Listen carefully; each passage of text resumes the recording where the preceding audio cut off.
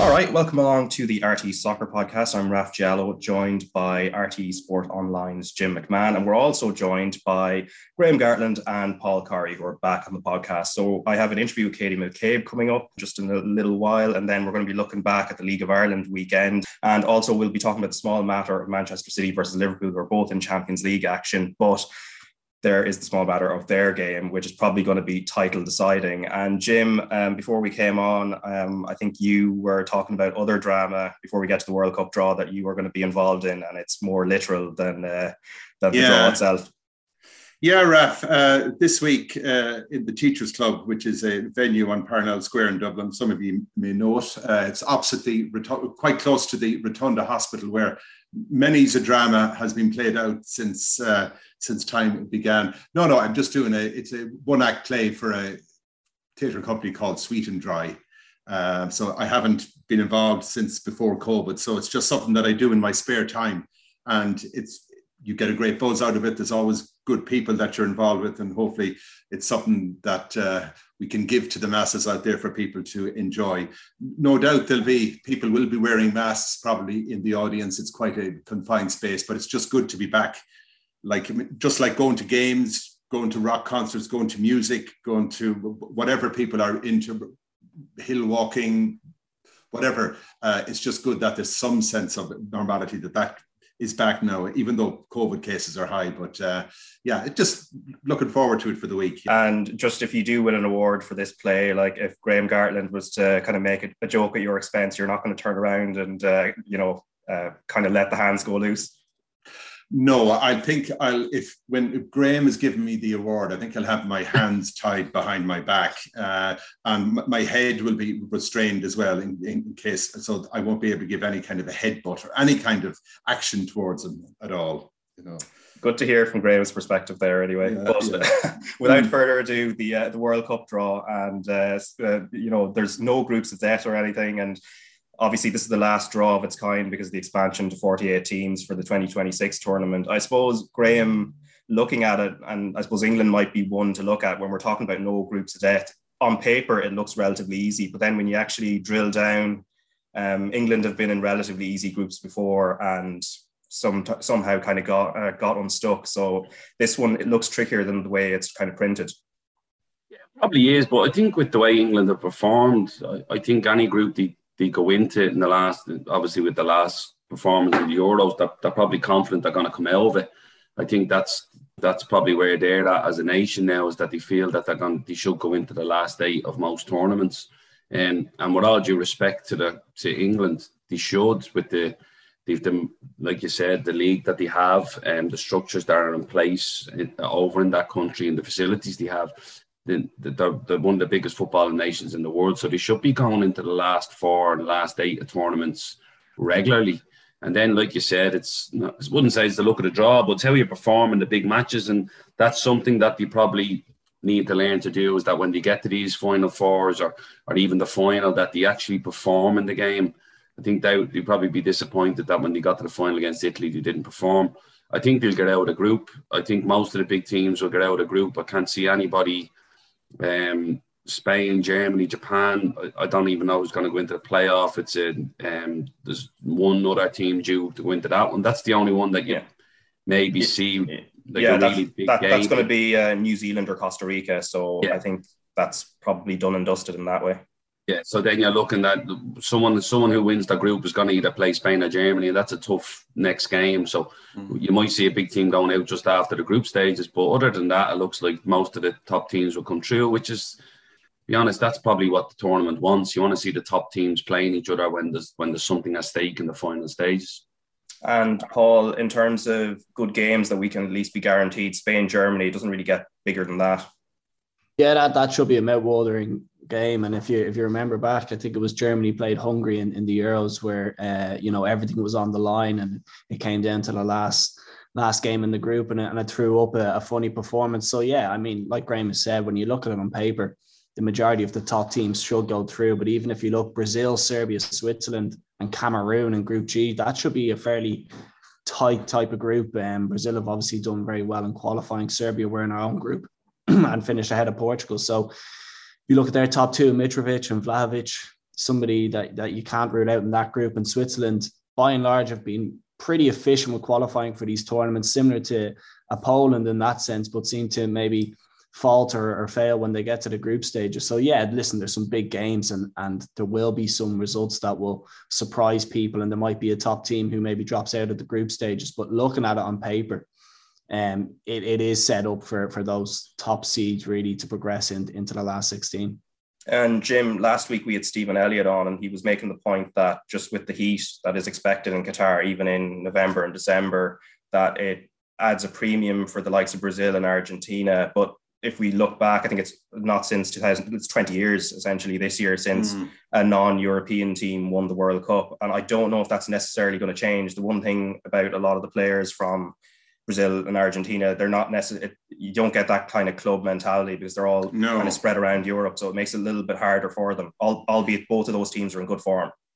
Yeah, I think you could say, Raf, that for the 2022 renewal, that it's probably likely that a team from Europe is going to win it again. The only caveat I'll bring into this World Cup, Raf, is that the players from all across the globe will have stopped playing in their respective leagues, I think 8-9 days before the tournament starts. So what bearing that's going to have, I don't even know they'll get to play any friendlies before the tournament starts. But I can see beyond just thinking about in terms of the groups, there's a possibility that England could play France at the quarterfinal stage. So that's one match. So a big hitter could go out at that stage.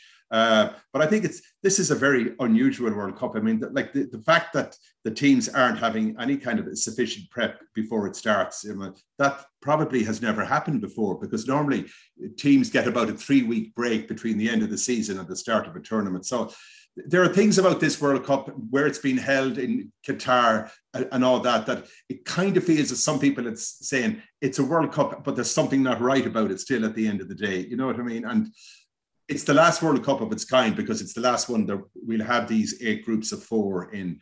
But to answer your question, I mean, you could probably narrow it down. Well, I can't say narrow it down, Raf, but I think there's about half a dozen teams that are capable of winning that World Cup. I'd put Argentina probably ahead of Brazil at the moment as the best team from outside Europe to win it. Yeah, I suppose just on that, Graham, I don't know if the draw will have changed your view on who you might have thought ahead of time was going to win it, but who is your tip? And I know we're more than 6 months out, but there's no harm in kind of having a look ahead that way. Like, yes, I think what Jim makes a very good point there. Like, there's no preparation going into it in terms of getting the squads together on the from outside of it. You don't know what's going to happen and what injuries are going to come up going into it now, because they're playing right up to the start of the tournament. It's hard to see France. It's a tough question because I'm looking at Spain, Germany, France, Belgium, Argentina. Yeah, I don't know. I really don't know what to call this. What? You can't pick them all. No, but what I'm trying to say is, like, say Spain, Germany, Belgium, right? They're the 3 European teams with France that I think have a chance. And then Argentina outside of that. But whether Belgium are going all in on this one because it's the last of their golden generation to try and win something, that probably feel like it's a last chance for that group of players. So, but I'm going to go with Spain, actually. I'm going to go with the weather on this one in Spain, the fact that they keep the ball so well and will just pass the ball to death. I probably think Spain might have a resurgence and go and win it. Yeah, they had a good Euros as well. Paul, did the draw change the way you see this tournament going in terms of the likely winner or likely finalists? It's very hard to predict in the sense that you don't know what sort of form players or teams are going to be coming into this in 6 months' time. I tend to agree with Garth. I think Spain have a really good chance. I thought they were super in the Euros, and there's probably a number of players within that squad who will be much the better of the 12 months more experience. If you think the likes of a Pedri or even a Gavi who could step up, still young and very much in the early stages of their career, but the type of player could really step up at this sort of stage. And always France, to be honest with you, I think when you look at the squads on paper and you look at the 11, with Mbappe up top. Giroud seems to find form anytime he puts on a French jersey, whether they go Benzema, Griezmann. They've got so many options in the final third of the pitch that they'll tend to win games. And they were, you know, if you take away their performance, I think it was Switzerland who knocked them out in the European Championships and penalties. I think they had about a 15, 20-minute period where they just threw the game away and let Switzerland back into it. Pogba losing the ball and in a terrible position, let Switzerland back into it. Bar that, they were pretty good in the tournament. And I think when you look at the quality they have all around the pitch, Kante in the middle with Pogba tends to work quite well. Varane seems to play with confidence when he plays in that French jersey. They have so many options and so many different players that they can plug into the different positions if they were to leave one out. So I think for me, one of those two teams, going with Garza as well, that keep the ball so well in that sort of weather, you would have to fancy one of them. Yeah, I think your point about Varane playing with confidence in the French jersey, I think everybody plays with confidence when they're not wearing a Man United jersey at the moment, the way things are. Sorry, Jim, go on.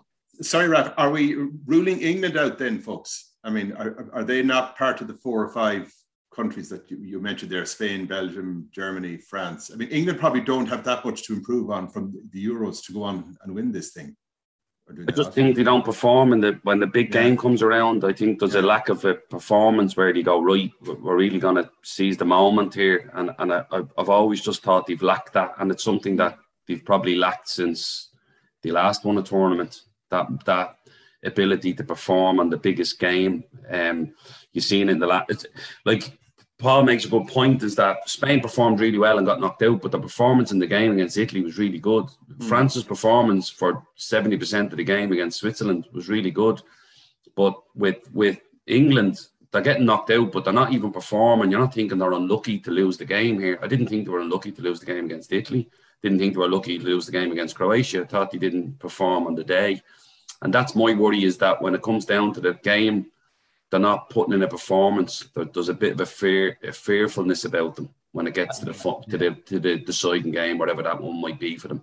I think on that as well, particularly with the European Championships, they had a very favourable draw to get to the final. I know they beat Germany in the round of 16, but I think then they went on to play Denmark and Ukraine on route to the final. So every game was at home, Paul. Yeah, exactly. And even in the World Cup, I think they had, it was Sweden, and then they maybe played. They played Colombia in the last. Colombia, yeah. Sweden. So they probably haven't beaten that top bracket that we speak of when you talk about countries who are in contention. If that's probably the final piece of the jigsaw that they look at, that they need to beat the likes of a France. And if you're going to win a competition like this, you have to beat that type of opposition. And that would be the one question that I would still have around that England side. Yeah, and I think the other thing as well, they've never really produced in recent times a proper deep lying playmaker. Like, you look at the Italy team that beat them, had Jorginho and Verratti, who are like some of the best in the world in that position. And then also Croatia, I mean, who's better than Luka Modric at his peak? I mean, it's not too many. And they have Rice and Phillips, great midfielders in their own right, but very different in that sense. So I don't like that thing, the point you were making about them trying to keep the ball, I think is probably valid, in that they don't really have that. That's not really their style. In any case, so we'll see how all these teams go anyway. But we're hopefully going to see the Republic of Ireland in the Women's World Cup the following year, and Katie McCabe is the captain. I have been speaking to her. She's a Dove Self-Esteem Project Ambassador for 2022. So we talked about club and international matters, and also the Dove Self-Esteem Project as well. All right, Katie McCabe, thanks a million for joining me. I know you're kind of at the busy start of an international break now, and obviously an important game for Ireland coming up next week, or next Tuesday to be specific, but you're the Dove Self-Esteem Project Ambassador for 2022. So maybe just to start on that, what prompted you to get involved, and why do you feel this issue is so important? Yeah, look, I think like it's the second year running now, the Dove Self-Esteem Project, and for me to come up or kind of team up with Dove, I think is really exciting.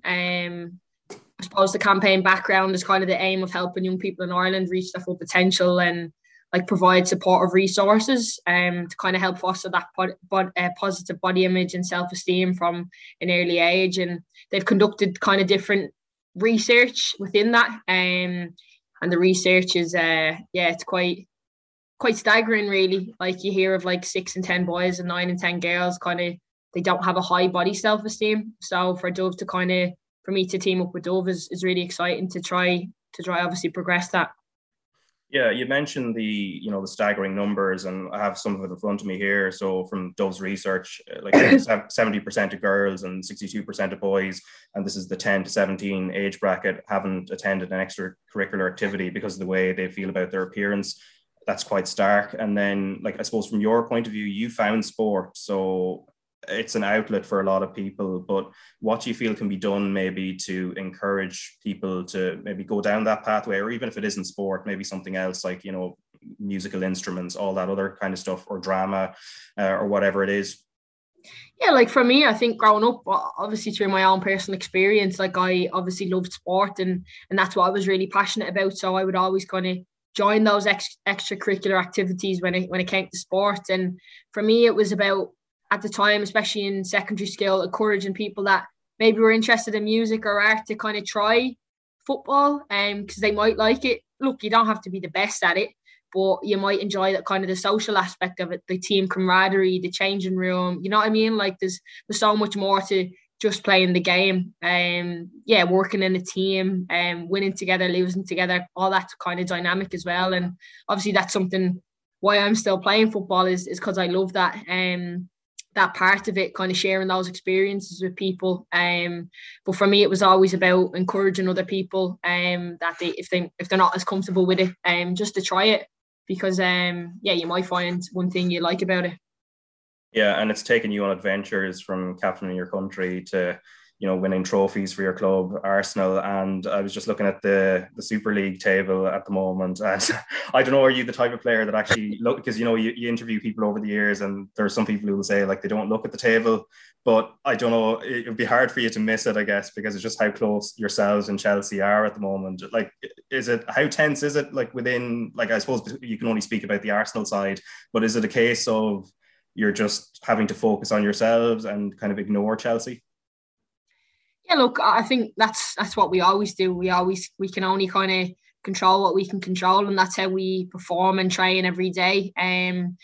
As you said, you touched on the close title race, and to be honest, I don't kind of pay much attention, because when you're playing for Arsenal and I'm wearing that red shirt, the pressure is on every game, no matter what's at stake, to win those matches. That's the history of the club. It's the culture that's been embedded into the club, and you feel that weight when you put the shirt on. So it's always it's always very proud for me putting on the shirt and representing the club when I can. And you're always going to be competing for trophies every season, and that's what's important to us. Yeah, and you have an FA Cup game against Chelsea as well coming up after the international semi-final break. Yeah, semi-final. And with the way and I remember watching the last final and how it ended, does it sort of play into your mind? Does revenge, do emotions like that come into it? Or is it more just, you're that big a club that it's just another game and you just have to take it on its own merits? Yeah, look, we were obviously extremely hurt. It's never nice losing a final, especially in the manner we did. But we don't have to prove anything to anyone else. It's proving it to ourselves. We know we're capable. We know we can perform at an elite level. We've got the players to do so, and the staff to help us get there too. So it's all about just kind of concentrate on what we can do, and how best to prepare ourselves for then. But I'm not actually looking too far ahead to that one yet, because obviously I've got a big game against Sweden beforehand, which that's my full focus right now. So yeah, I'm not looking too much into the semi-final at the minute. Yeah, but I think you can afford to look back slightly, because I'm just going to play you the clip now of your goal against Liverpool, because I know Lisa Fallon, who was on co-commentary on the day because it was on the RT News channel, enjoyed it. But obviously you had the bird's eye view of this. But let's give you the excuse of watching it back. Catley will take it for Arsenal. Lots of height in that Arsenal penalty area, or the Liverpool penalty area. Catley takes it, gets it back from Little, better angle to cross. Sousa, a big target. Leon Kiernan heads it out. Oh, and there's the second goal. That's an incredible strike from Katie McCabe. We mentioned earlier on that she is scoring spectacular goals. Well, there's another one in the 31st minute. Katie McCabe with an absolute screamer. You would have to say it was coming, but what a moment for Katie McCabe, and they lead 2-0 and they're on their way. What a sensational strike from Katie McCabe. Ball comes in, headed clear. She just strikes it on the volley. I mean, what technique. Any player in the world to take on that shot and hit it with that speed, venom, power and accuracy. So I know you said... Big head now. I know I heard your voice there saying you don't like watching yourself back, but like, I mean, surely like back goal, like, did you watch it back, and would you generally do that at least with goals of that quality? Yeah, I mean, like, it's always nice to score goals of that caliber. Yeah, they don't come by every week. So when you do, I think it's important to enjoy those moments with your teammates. Obviously, you could see I was hugging my teammates. Obviously, just kind of happy to win the game, to be honest, and happy it went in and not into the stand. We're actually giving Leanne Kiernan a bit of stick because she was the one that headed it out to me. Obviously, she's my Irish teammate as well. So Lee Fahey kind of said to me after the game too, would you not have left that for another day? So now it was good crack, obviously, between the Irish girls. But look, even Liverpool, obviously, they've just won the WSL2, and they'll be up in WSL with us next season, and it'll be obviously more Irish players in the league as well. Great club, which Liverpool is. So it's going to be an exciting year next year. Yeah, and also I was watching Arsenal in the Champions League last week, just the second leg against Wolfsburg. So commiserations on that. But I think in other ways, in terms of just how tight, tactical and tense it was, I presume it's good preparation for the Sweden game in a way, because mentally you're so attuned in a game like that, and it's just kind of staying on that level. Yeah, look, in those games, like quarterfinals of Champions League, like, it's a game of fine margins. You need to be disciplined in what you have to do defensively and going forward to execute the game plan. And unfortunately for us, obviously, Wolfsburg enjoyed their day and obviously progressed through to the semi-finals. But it's good learnings from us. We can only kind of, as I said, learn from it and grow as a team. And you have to experience those low moments together as a team to progress into the high moments. So as I said, lots of learnings from it. And from me individually, obviously, it'll be really important to kind of bring that level of game up into the Sweden game next week. Yeah, because 2021 ended extremely well. The 11-0 win against Georgia and Tallaght, which was just brilliant from an Irish perspective. But you know, there's a huge gap then to the Sweden game, but fortunately in between there's the Pinatar Cup, and also there's the training camps you would have had. So how crucial was the Pinatar Cup in terms of getting the squad back together and getting a bit more momentum back? So important, I think, for us to have those 10 days together as a team. Like, obviously we had the 3 games. It's a real opportunity for players that maybe don't get minutes in quite a few games, when it's like obviously qualifying games, for them to play then at these tournaments and kind of get that international experience. And I feel like we made some good steps in the camp to kind of really set us up for where we need to be for next week against Sweden. And from Vera Pauw's preparation, is it more about tweaking and kind of honing what you've done before, or do you kind of work on alternative game plans as well? Because obviously you'll have to ask her that. Yeah, but I suppose, well, actually, fair point. But I suppose from your perspective anyway, in terms of what you work on, do you look at maybe alternative game plans sometimes, just because you've had the first block of games, and then obviously teams kind of will look at each other and kind of work out maybe particular game plans that have worked before? Yeah, look, obviously we know Sweden and what they represent. They're the second best team in the world, so we know it's going to be a difficult task to go out there. They're playing in front of their home crowds. You can say everything's kind of stacked against us, to be honest, but we know the qualities we have within our team, and also we know their strengths too. And for us on Tuesday night, it'll be about nullifying their strengths and really trying to show what we can do as well going forward. Yeah, and some people have been describing it sort of as a free hit for Ireland. I kind of doubted that you would look at it that way. Obviously, you play for a club like Arsenal where there's pressure every week to win. And obviously the standards that have improved in terms of the Ireland team now and the results you've picked up, can you really look at it as a free hit? I know, as you've said, Sweden are the second best team in the world, and you know they've won loads over the years. But if for Ireland to get where we want to be, is it a case of just kind of not thinking in terms of free hits? Well, ultimately, where we want to be is at a major tournament, and fundamentally, to get to a major tournament, we need to have these big results against these big teams, whether that's a win or a draw. You need to get those types of results, and we don't go out to lose games at all. We go out to compete. We're a very, very good side on our day, and when we stick to our strengths, and we've got some really exciting players within our team, really experienced players in our team that have the experience of playing against those high ranked opposition, Netherlands, Germany, USA's, Spain, you name it, we've played against them. So we have that experience, and it's about controlling what we've to control on Tuesday night, and obviously doing it to the best of our ability. And how big a blow is losing Savannah McCarthy, because she'd worked her way into the squad and she's been impressive in that defence, and unfortunately just the knee injury happened at an inopportune time for herself and also for the Irish squad. Yeah, look, I'm gutted for Sav. She's come back into the team and done really, really well. I've obviously been playing beside her. She's been playing the left side of the three, and I've played the left wing back role. And we know what she can bring. She's solid as a rock. She'd run through a brick wall, especially for our country and our teammates as well. And we're gutted to lose her. As I'm sure Galway are too. She was paramount for their team in the Women's National League, and we can only support her and wish her the best in her recovery. And obviously we'll be here to help her in any way we can as teammates. Yeah, as you said, the Pinatar Cup, in terms of adding to squad depth, and if there are injuries, I think Dan Caldwell's also going to be missing as well. But to bring in new players, so Abby Larkin, who was chatting to the podcast a couple of weeks ago, and Chloe Mustaki, who after everything she's come through to win her first cap and now to work her way into the squad, is brilliant. But what have you made of the newcomers and how they've adapted to the squad?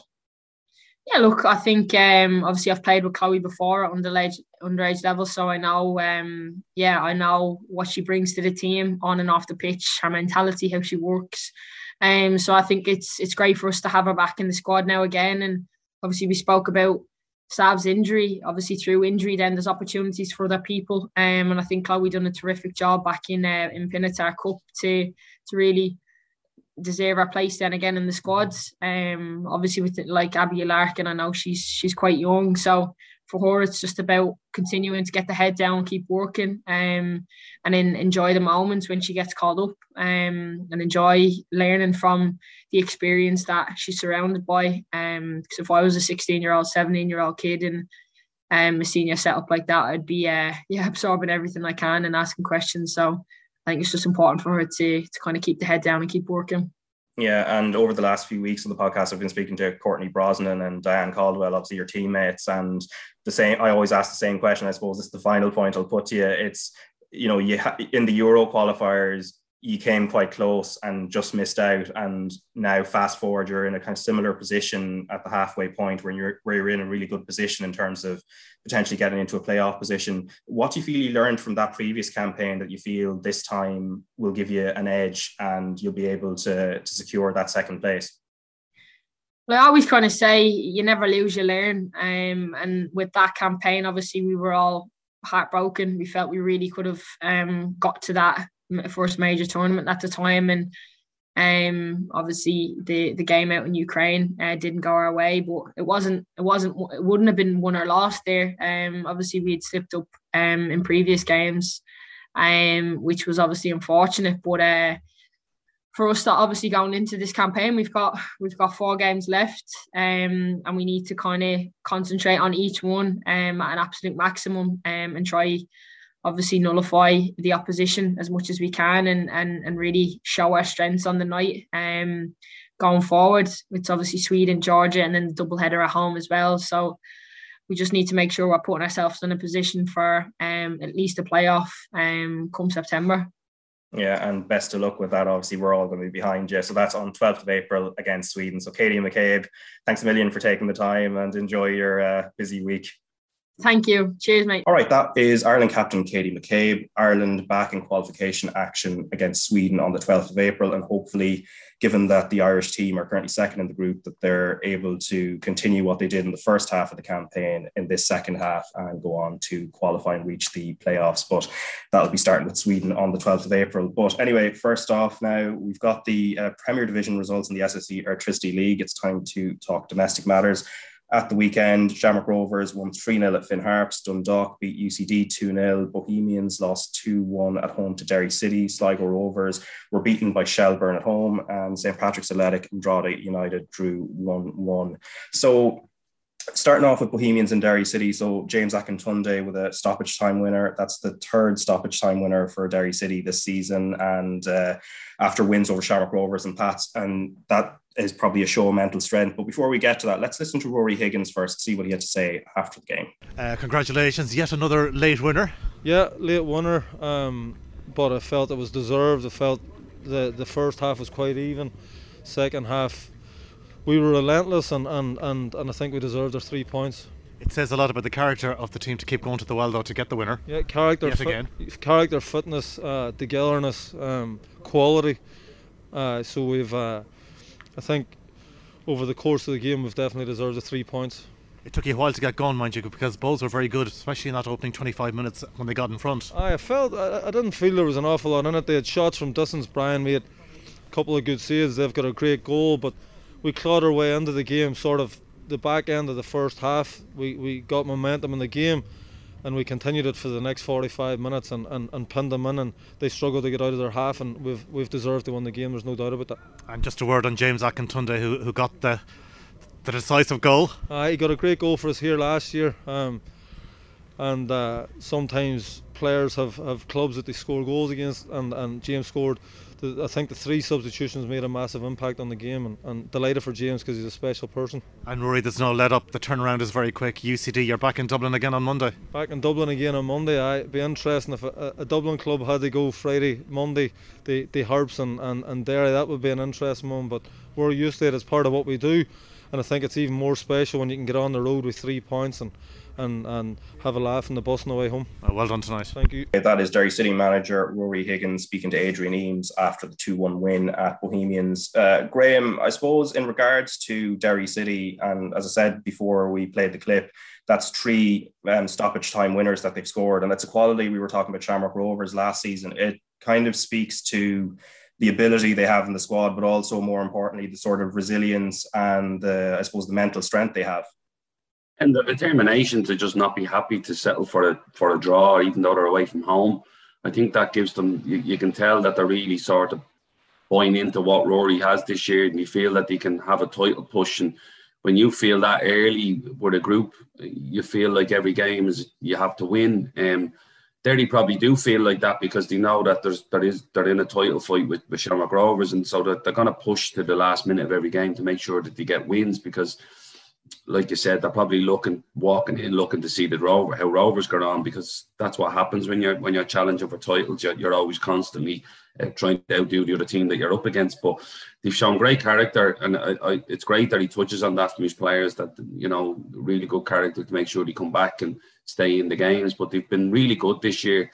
Not only that, they've lost 2 of their really good players as well. Duffy broke his leg, and it's Hark in the midfield got a bad ACL injury as well. So they're 2 big players for them, and it just shows you the togetherness and the camaraderie in the squad that they're able to keep getting last minute winners.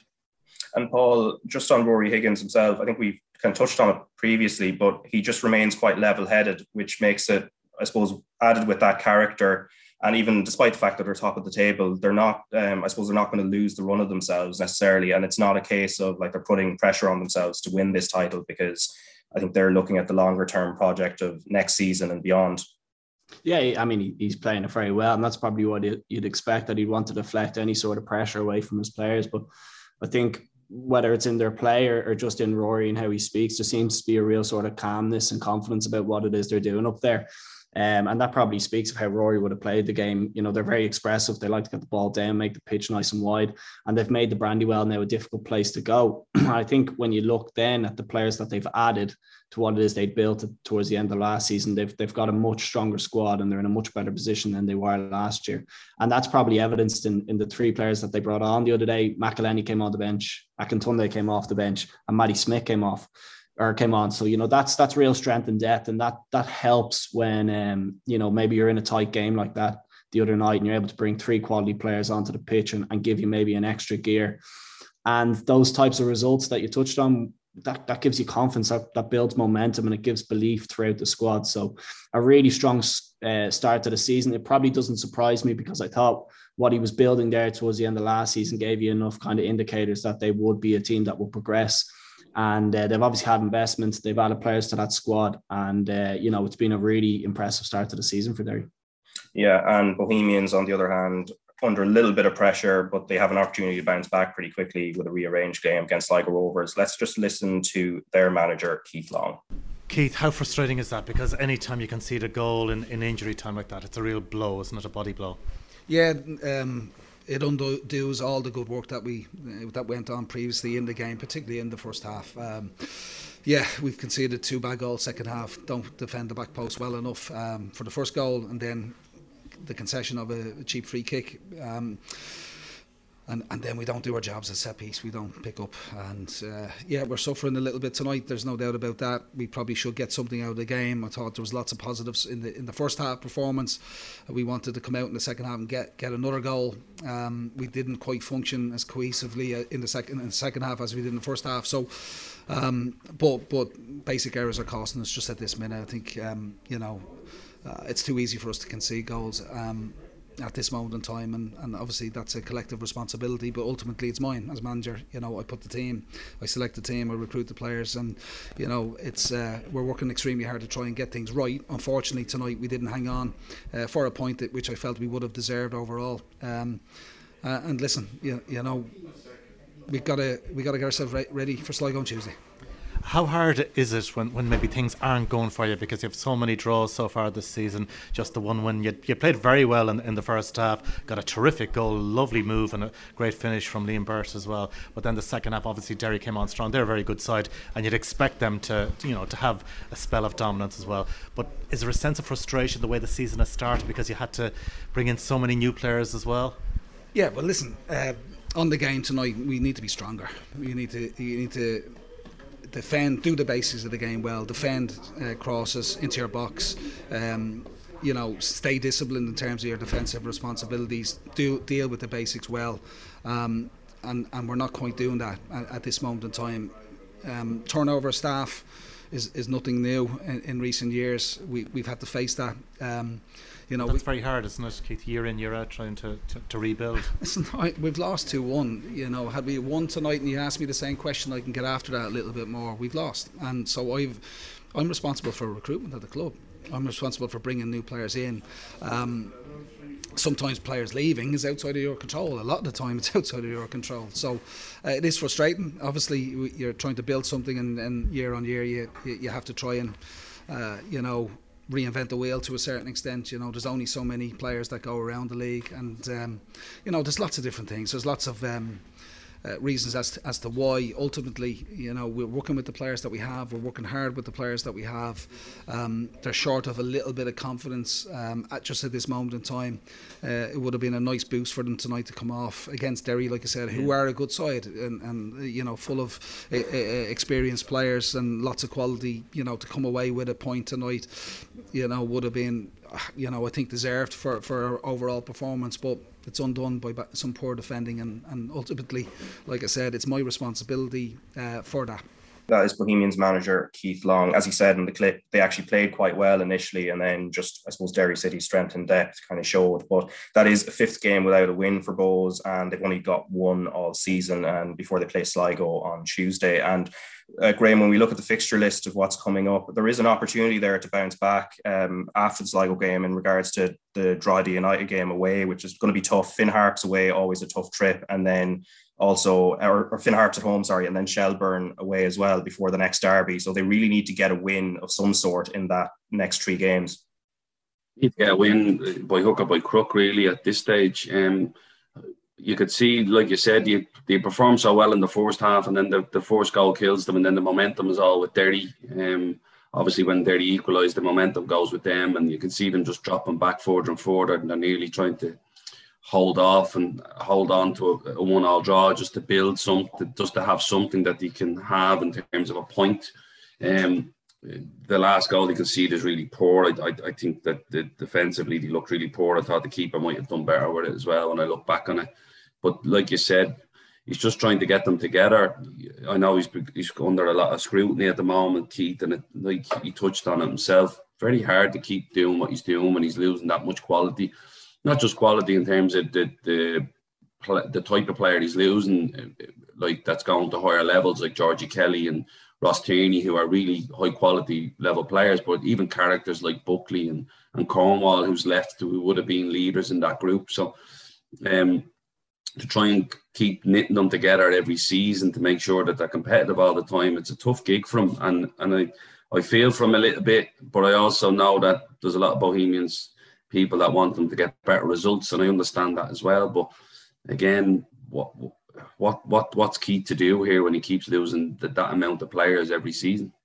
Yeah, Paul, I suppose just on that point as well, though, on the flip side, I suppose Keith Long is probably his best place to kind of find the answers to problems, because he's been here before in terms of losing players, and he knows the circumstances of the club maybe than somebody coming in from outside. So really it's just a case of them, I suppose the squad sort of trusting in Keith and then just kind of working along with him, and eventually probably they will get out of this rut, especially once they get a bit of cohesion after a few games.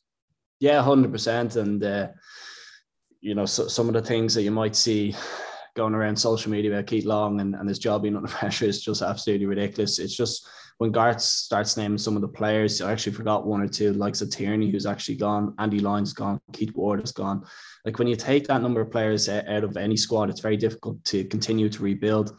And Keith Long has shown over the last 3, 4, 5 years that he is capable of doing that job. So he's absolutely the right man to get them going again. I think the game on Friday night is probably best summed up by the goal that they scored. They're having to work so hard to actually score a goal. The move was brilliant, the way they worked it through midfield. Then there was a lovely third man run and it was finished off really well. And then you look at the 2 goals that they've conceded, and it's a bit of a soft ball into the box. Nobody's kind of commanding. They're not really high enough up the pitch sometimes to squeeze out of that space, and they're coughing up goals. And when you take Georgie Kelly out of the side, there's a massive gap there as well. I think they've only scored more than 1 goal on one occasion this season, and they've only kept 1 clean sheet. So you don't have to go very far to actually look at the areas that they need to improve. It's in both boxes. I've no doubt they'll get it right. It's a lot of new players that they're blooding together. It does just take maybe a graft or just maybe a not so sexy 3 points to just kickstart things for them. And once they do, I've no doubt that they'll start picking up points and moving up the table. Where they'll end up is hard to know, because you can't really see them challenging with the likes of a Derry or Shamrock Rovers this moment in time. But Keith Long is absolutely the man to turn that one around. And Graham, I think they just need to look across at Shelbourne to see, like, once you're on a bad run, one result can really change the mood. And Shelbourne went and beat a really good Sligo Rovers team 1-0, Daniel Carr penalty. And again, it's like by hook or by crook. It doesn't really matter how it happens as long as you get the win. So from Damien Duff's perspective and for Shelbourne's perspective, after that difficult run of results, it was just a perfect result for them. I think they just went and set out their stall and said, we're going to be difficult to beat here and not give up. They conceded 3 goals against Finn Harps, and you could tell, obviously, there was an international break then. And I'd say I know Joey O'Brien well enough to know that he would have been really upset about conceding 3 goals, and he would have probably got to work on them during them 2 weeks to make sure they were a little bit more well drilled, a little bit more decisive in terms of, like Paul said, about even in their own box and making sure they get to the ball in that area of the pitch. And I was actually down in Sligo on Saturday because they're under 14s were playing there, and we saw the pitch, and it is really poor. Like, it's a poor standard of pitch for the level it's on. So it's a great excuse probably to go and say, well, we're not going to try and play out too much here because there's no point to just putting yourself in trouble. So from that point of view, Shells just went down there, set out the stall, and going away and winning 1-0 from a defender's point of view is one of the best results you can get. It's great. And Paul, those type of results, I suppose they can galvanise the squad as well when you especially when it's sort of a gritty win.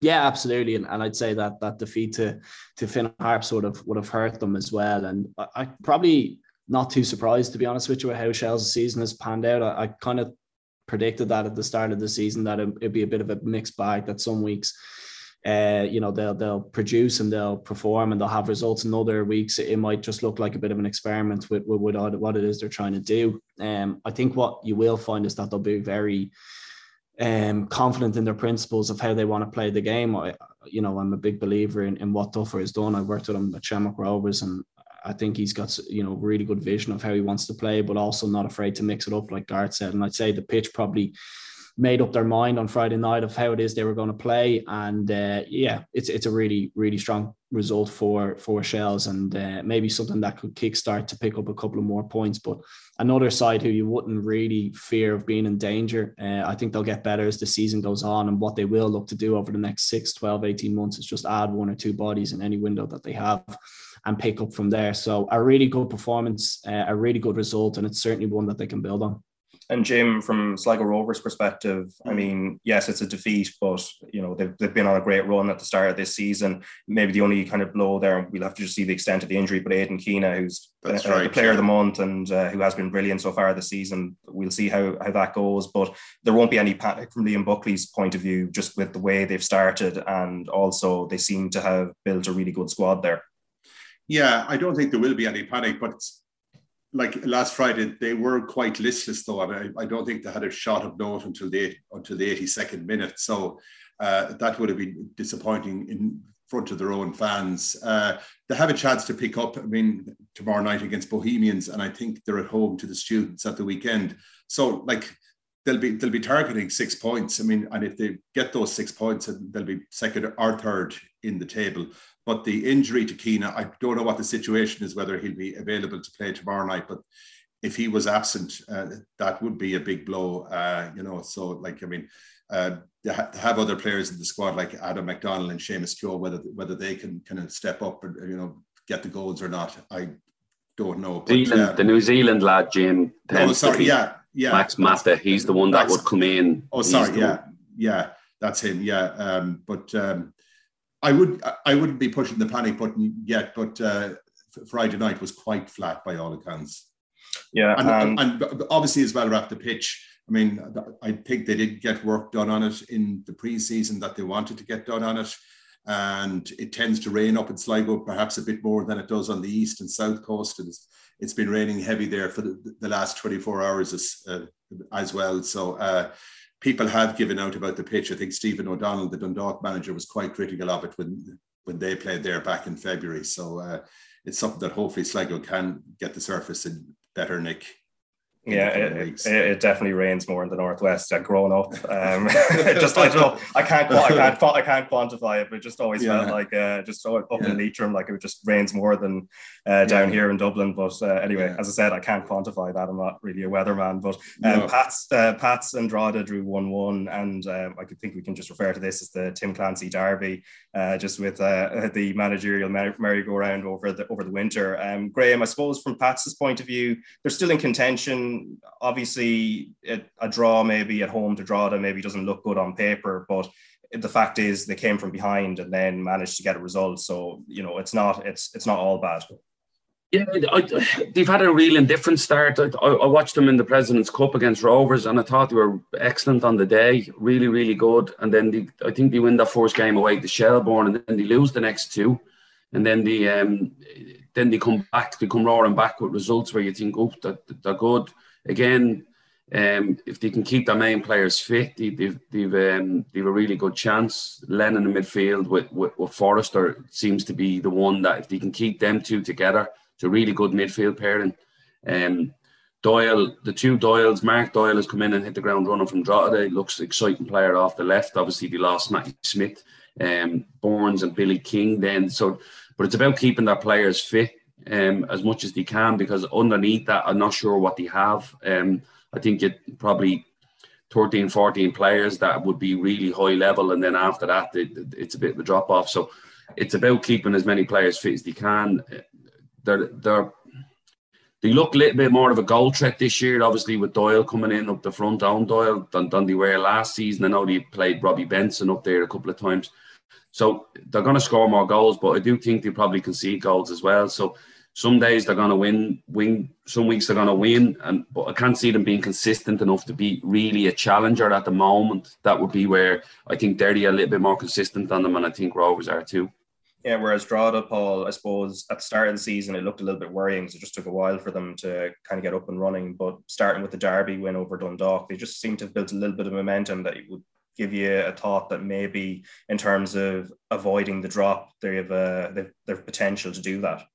Yeah, I mean, that's 4 huge points now that they've picked up in those last 2 games. And I think the majority of us, if we were looking at that before they played, probably would have said that Dundalk could be Drogheda, and Pats would also pick up 3 points. So, that's a major confidence boost. And looking back, I only saw the highlights, but they created a number of chances within that game whereby they could have gone and scored again. So, you can see there's a bit of confidence in their play. You can see, listen, they've lost a number of players off the back of last season. That was expected with how well they've done. But that, particularly the Derby win against Dundalk, has obviously given them an extra level. And looking at the performance against Pats as well, it wasn't the case that it was one-way traffic. Yes, Pats were knocking on the door to get an equaliser like you would expect. But like I mentioned, there was chances there. The goal that they got was probably one where Pats would be particularly disappointed. It was really scrappy in their own box. I thought that the run wasn't tracked. Then there was probably 1 or 2 swipes to clear the ball, and Dale Rooney got on the end of it. And what Drogheda have shown is they've probably spread the goals around well amongst the team. They probably haven't got a number 9 who's going to bang in your 10, 15 goals a season, and that will also help. But for their kind of survival chances and looking up the table, the 4 points over the last 2 weeks last 2 match days will certainly give them confidence to do that. Yeah, and talking about spreading out the goals, Shamrock Rovers, I think we've talked about that previously with them over the last few seasons. That seems to be the way for them. And Andy Lyons wasn't bought for goals, but a brace up at Finn Harps, Graham, especially the second goal, is real quality. Yeah, second goal is really good. He probably had his best game the week before against Sligo when they were 2-0 down, and he came back into it, and he was the one player that sort of drove them forward, especially in the first half when they were losing 2-0. Second half, then he just went up to another gear. I think he got the penalty for them, and he ends up doing really well. And the goal he scores then up in the header is actually a really good header, very, very brave. And then the second goal is really good. He just plays a 1-2. Looks like he's going to go on the outside, but takes the run on the inside, and then he chops him and puts it away with his left foot. But he's you can tell he sort of took a while to settle in terms of getting used to playing as a wing back, which he probably hasn't done before. Then he's been playing off the left hand side. Last week against Sligo probably gave him a lot of confidence to them. He took that into the Finn Harps game, and he done really, really well. Shamrock Rovers played well in the game. They moved the ball well. They kept trying to play, controlled the game with the possession side of it, and because it's a tough place to go, Finn Harps. But I thought they were clinical when they got into the final third, and that was the difference. Yeah, just on that point, Raf, and you say about Andy Lyons and maybe not signing for goals, but for me, the way Shamrock Rovers play and the fact that they own so much of the possession, I think those wing-back players can easily contribute 5-10 goals a season. They're the ones who are typically getting in behind back fours or back fives, and if it goes down one side, what you tend to find is if, say, Andy Lyons is playing right wing-back, it might be Neil Ferrugia coming in or around the back post, and they can absolutely contribute based on the way they play. And I think with Andy in particular, like Arts mentioned, he was playing in a 4 last year. The shackles are somewhat off him now.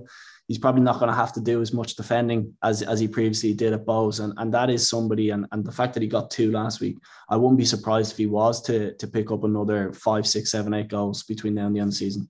Yeah, and just on the final game of the weekend, Paul, in regards to Dundalk, what was expected a routine win over UCD. As I said, it's expected for Dundalk to win that game at home. But for UCD, I mean, they still haven't won this season, but their home form has actually been reasonably good in terms of picking up points, draws for the most part. But it doesn't look good for them, I suppose, in the long term, though, in terms of staying in the league. I mean, what's their perspective in terms of at least picking up a few points, picking up a few wins in these next few weeks? Yeah, it's looking pretty ominous based on how the first round of fixtures have gone, that it's going to be a difficult season. even during my time at UCD, what you might find is they'll just throw a result out of nowhere. They'll beat somebody that you just won't expect it, because they'll perform on the day, and they have players. Everybody always tends to go with Whelan and Kerrigan, that if they produce, they can cause teams issues. It is a little worrying. You would like to see them maybe being a little more difficult to beat, and maybe get back to basics and just set up and maybe set up, and be that more of a solid foundation, and look to maybe at least grind out a result and do what Drogheda in particular have done over the last 2 match days, and try get a draw and maybe a win and go from there. The one extra bit on top of that is Whelan and Kerrigan. When it comes to the summer, are they going to be there? That's another 2 players that they could potentially lose from their starting 11. So it's a very difficult job. It always is. It's a young squad. The cream of the crop tend to move on to some of our bigger clubs or across the water, and you would fully expect that that's going to be the case again. But for the short term and over the next couple of weeks, it's you just got to be difficult to beat. Maybe don't be as open, don't be as expansive, get back to basics and try build from there. Yeah, and the drop to the First Division is what they're trying to avoid. But in terms of results in this weekend's First Division, Galway United continuing their good start to the season with a 1-0 win over Cove Ramblers. Waterford, pre-season favourites, have dropped a few points now, but a 1-1 home draw with Longford Town. Wexford losing at home to Cork City, who are continuing to fly up at the top, and then Athlone Town and Bray Wanderers drawing 1-1. So as I said, Cork and Galway continuing to do well, but Waterford losing a little bit of ground. They're still in contention, and you'd still expect them with Ian Morris there to push on, Graham, but it's just it's a little bit interesting anyway that they seem to have just faltered a little bit in the last couple of games. Yeah, a friend of mine was down watching them in pre-season and said that they had done really, really well. They looked like they were going to be the team to beat, and I fully expected with Ian going in there that they would have been. Cork have just been galvanised. I know Colin has been on and off as well at times with some personal issues, but I think it's galvanised the squad. He's made some good signs. He brought in the striker from Galway, who seems to be really good for them. Watched them play last year, I forget his second name now, but really good. And they seem to, like you said, they just have a bit of momentum at the moment, and Galway will be buoyed by the fact that, they've recently agreed a new investment as well, and the players are training. And I think even going back to the Bowls one, the likes of Galway and Cork are probably training in the mornings, and it's probably the one thing that Bohemians aren't doing at the minute. If you are going to maybe be probably a little bit critical of Bohemians, it would be that, are they giving their players a chance to be competitive by training in the mornings and having a proper schedule, like a full-time schedule, the way the likes of Galway are. But Galway are going to get a bit of an investment, and you can see them that they might start pushing in Caulfield. Paul touched on it as well. Caulfield knows when to turn the screw in terms of we need to be difficult to be here. We need to go and set out a stall and try and go and build into a game. And I think Galway are comfortable with John doing that in certain games, and then other games they're just going to go and blitz teams at home. So it makes for an intrigue. I do think it's a 3-horse race. I do think it's between Cork, Galway and Waterford, but I'd imagine Waterford will come at some stage. Yeah, and the Women's National League, I think, was also viewed as a 3-horse race with Shelburne, Peamount and Wexford. But a few results have thrown that into doubt. And also there was the case, Jim, of the ineligible player. So the opening day game between Peamount and Sligo Rovers, a historic game for Sligo Rovers, where it was their first game in the league, lost 6-0 at Peamount.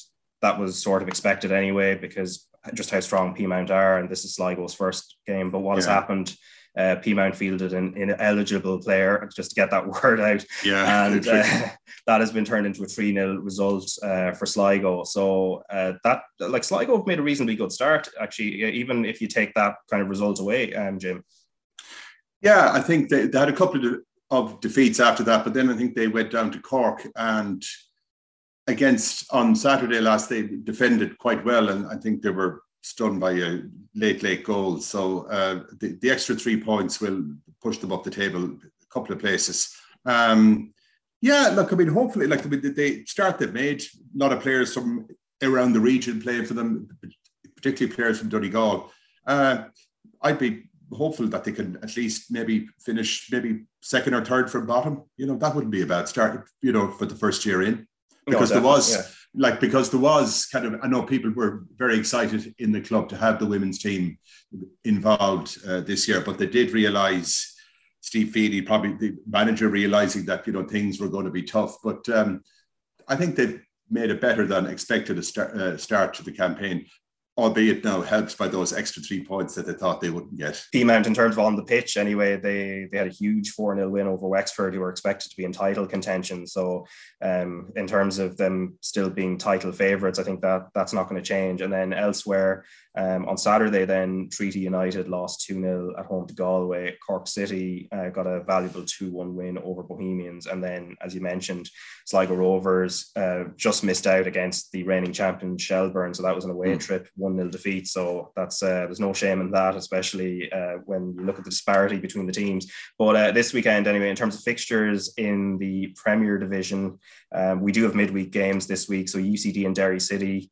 That's tonight, and it's a rescheduled game. And then Finn Harps against Drogheda United, and then on Tuesday, as we've mentioned before, Sligo Rovers versus Bohemians. And we do have a TV game on Friday, so St. Pat's versus Dundalk, which we can refer to as the Stephen O'Donnell Derby. So that is at 7:45 at Richmond Park. And then Shelburne against Shamrock Rovers, that's going to be intriguing. At the same time, Drogheda United against Bohemians. And then on Saturday, Finn Harps against Derry City, so a Northwest Derby there. And then Sligo Rovers at home to UCD. And then in the first division, Treaty United are up against Athlone Town tonight. And then Bray Wanderers are up against Treaty United on Friday. Cove Ramblers against Waterford, also on Friday at 7:45, both of them. And then Saturday, Galway United against Wexford, and then Longford Town against Athlone Town. But before we go, there's matters across the other side of the Irish Sea. So first off, Matt Doherty scoring for Spurs in a 5-1 win over Newcastle United. And then Chidozie Ogbene also finding the target for Rotherham United in the Football League trophy, or it's to give it its actual current name, the Papa John's trophy, which just sounds kind of weird to say. But Rotherham United beating Sutton United in extra time, a great goal as well. I suppose, Graham, to start off with Matt Doherty, he's been in brilliant form prior to the international break, and he just seems to have carried it on. And I saw him talking about the difficult time he had under Jose Mourinho when he was being left out of match day squads, and it's a world away from that. And I suppose it goes back to what Paul was saying about Andy Lyons, like the shackles being taken off, that whole kind of, wing backs under Antonio Conte being given license to get forward and get in amongst the goals. Yeah, and I think Matt Doherty gave a simple answer, didn't he? He said, I need to be at the back post defending when I need to be, and I need to be at the opposition's back post when we're attacking. And it's a simple message, but it's a hard thing to do because it's a good 120-yard run, that, So the fact that he has the fitness, but also the mental strength to want to do it, I think he's shown great patience and maturity here, because when Mourinho obviously didn't treat him well and left him on the bus and things like that, and Joe Ledley came to him and said, you're not going to be in the squad, and there was kids in ahead of him, it's easy for the player, and your pride kicks in to go, I'm not having this, or I'm going to walk. And he didn't. He stayed with it. When Nuno came in then, who would have worked him at Wolves, he probably would have thought, I'm okay here, I have a manager here who knows me, and then he didn't play him. But he showed great maturity, and obviously Conte's taken to him and pushed him.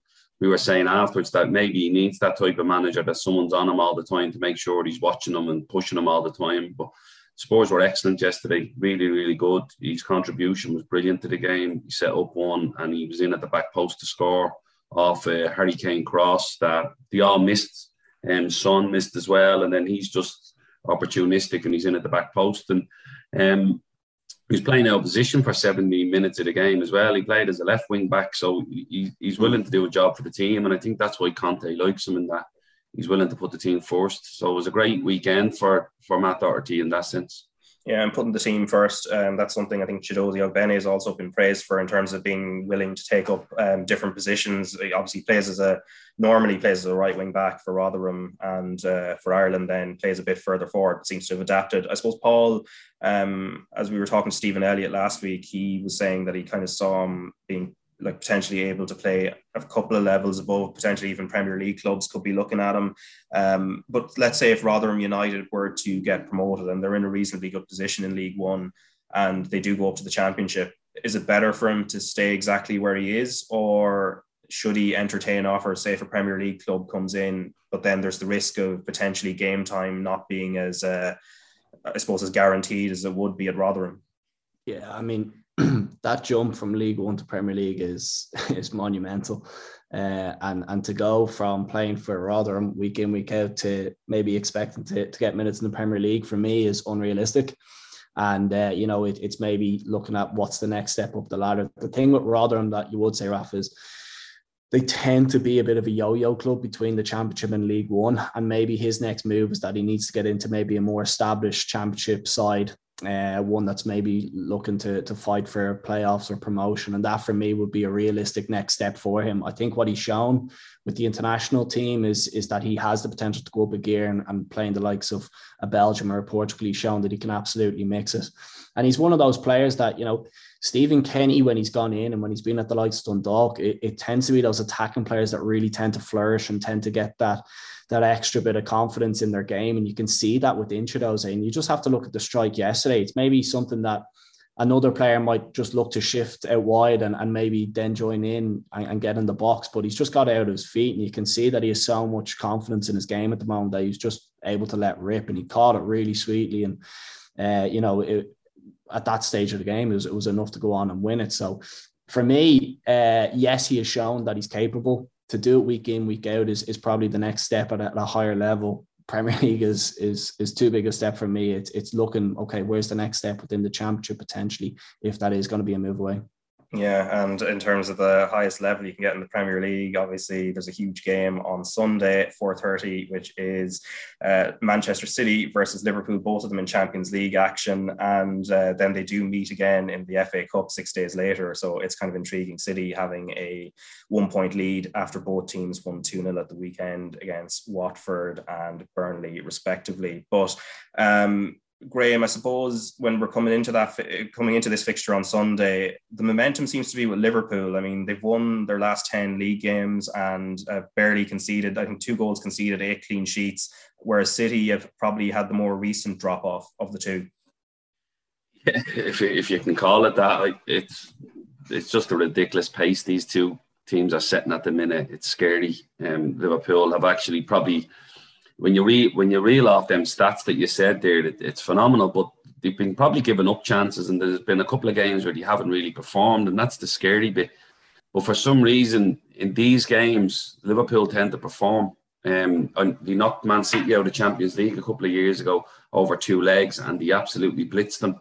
And it was the one time that I probably seen Guardiola restrict his fullbacks a little bit, because I even watched the documentary when he spoke about it. He said the front three of Liverpool really scared him because they played in them channels on the inside of the centre backs on the outside of the centre backs, on the inside of the fullbacks.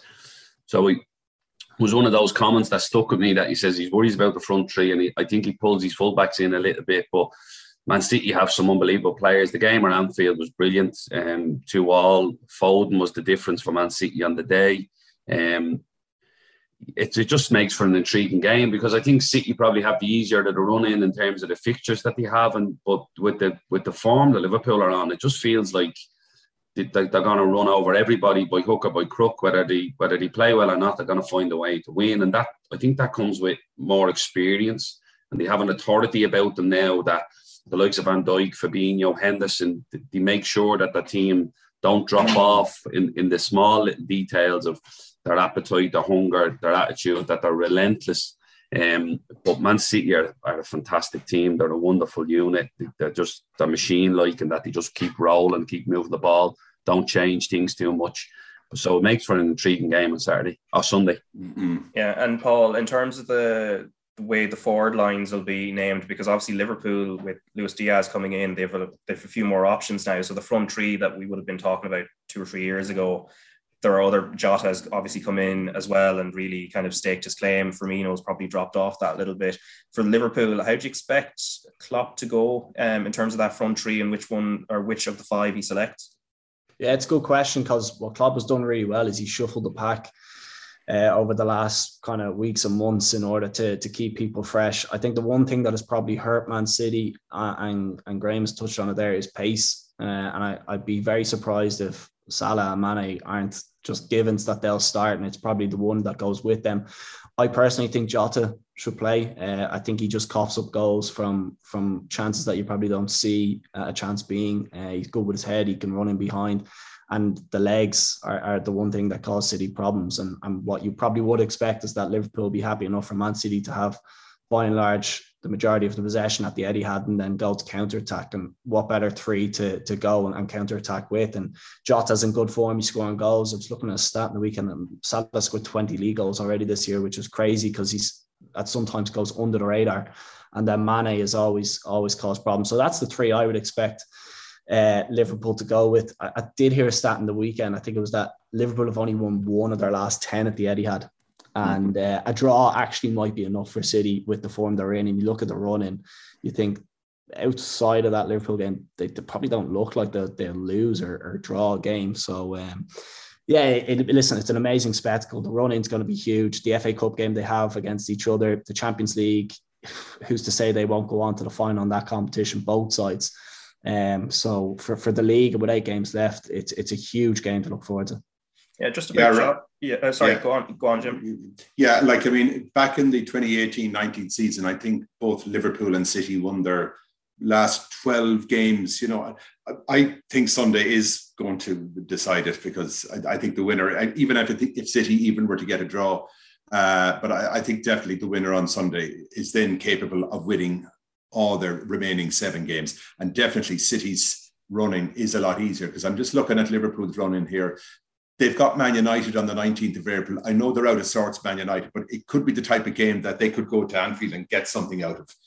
How poor or how average they've been. Liverpool also have got Aston Villa away, the Steven Gerrard influence there. And then they've got Spurs at home on the third last game of the season. Spurs, could be pushing really hard to cement that 4th spot as well. So I do think Sunday could be the start of a very, very exciting trilogy that could end with Liverpool and City meeting in Paris on the 28th of May in the Champions League final as well. Yeah, but before that, both of them have Champions League action on Tuesday. That's right. City against Atletico and Liverpool against Benfica. But I suppose, Jim, they're kind of used. I suppose both clubs are at that point where they are used to, the interruption of midweek games anyway. So it shouldn't really have an impact. No, I mean, Liverpool and City play on Tuesday, and I think it's 5 days then till the game on Sunday. So, but then they've got the second legs in 3 days later, and then 3 days later the cup match. I think Liverpool's Champions League game against Benfica is the easier one. City going to Atletico, that could be a bit tougher. All right, I think. Yeah, and the Champions League, which is going to be live as always on Tuesday on RTE2 and the RTE Player. So that is there to look forward to. And also, as I said earlier, the TV game in the League of Ireland this Friday, it is St. Pat's versus Dundalk. So 7:30 on Friday. So another one to look forward to. But Jim, thanks for coming on, and also best of luck with your play as well. Thanks very much. Thanks, and Graham and Paul, thanks a mil for coming on. And we've a lot of fixtures to look forward to, and obviously a World Cup in 6 months, more than 6 months now, 7 months. It should be in a normal circumstances 2 months away, but unfortunately circumstances dictate we have to wait a little bit longer than usual this time. But anyway, lads, thanks a mil for coming on. Okay, thanks, Raph.